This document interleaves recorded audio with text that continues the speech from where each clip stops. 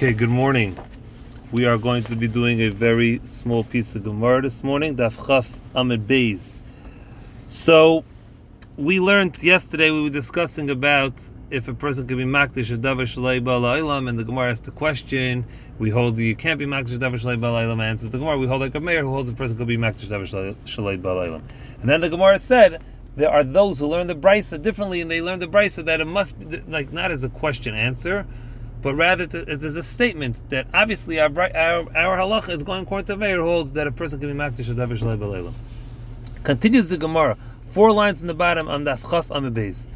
Ika Damasni, there are those who learn this discourse that we just discussed about how to learn the brisa. Is it a question or is it a statement? Meaning, is it how can you be makdish davar shalei ba'al ha'olam? Or obviously you could be makdish davar shalei ba'al ha'olam. Ika, there are those Damasni who learn this discourse on the following brisa.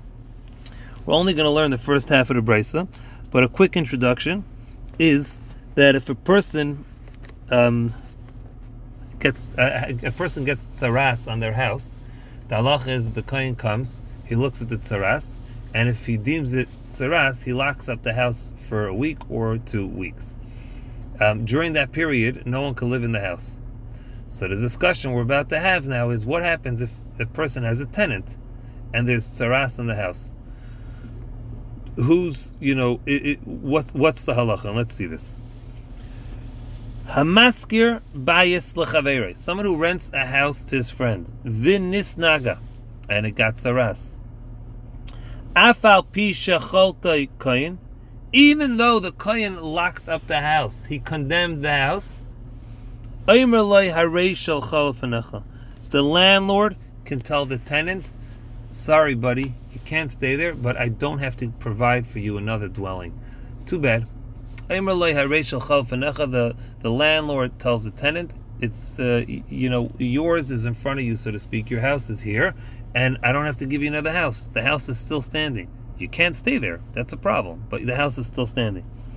However, nitzu, if it was demolished, which is the halacha, if the kohen comes back and he sees that it is tsaras, he demolishes that area of tsaras. So if it was demolished, then chayiv lahamed loy bayis, then the landlord has to provide for the tenant another house. Meaning, as long as it's around, the landlord could tell the tenant, goodbye, too bad. Once the house was demolished, or parts of it, then the tenant has a claim on the landlord to provide him another house. What I just told you is according to Rashi's explanation. Tosfos is another explanation in terms of paying rent, if he has to pay rent or not. But we won't discuss that right now. Tomorrow we're going to continue to get to the part about makdish davar shalei ba'al ha'olam. Have a wonderful day. Take care. Bye bye.